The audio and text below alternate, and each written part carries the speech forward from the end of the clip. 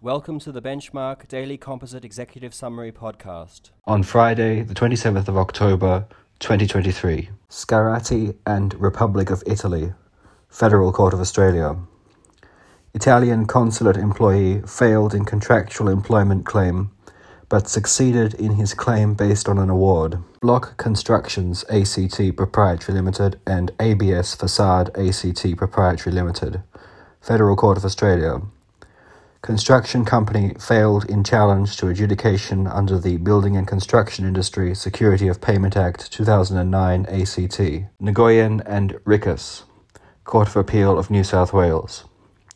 Class action by women who had had breast augmentation surgery, raised common questions of fact and law, and should be permitted to proceed as representative proceedings. Farris and Axford, Court of Appeal of New South Wales. Boat hirer who injured his hand in the anchor mechanism failed in negligence action against the boat owners and their agent. Reliance Financial Services Proprietary Limited and Antalya Developments No. 4 Proprietary Limited No. 4. Supreme Court of New South Wales.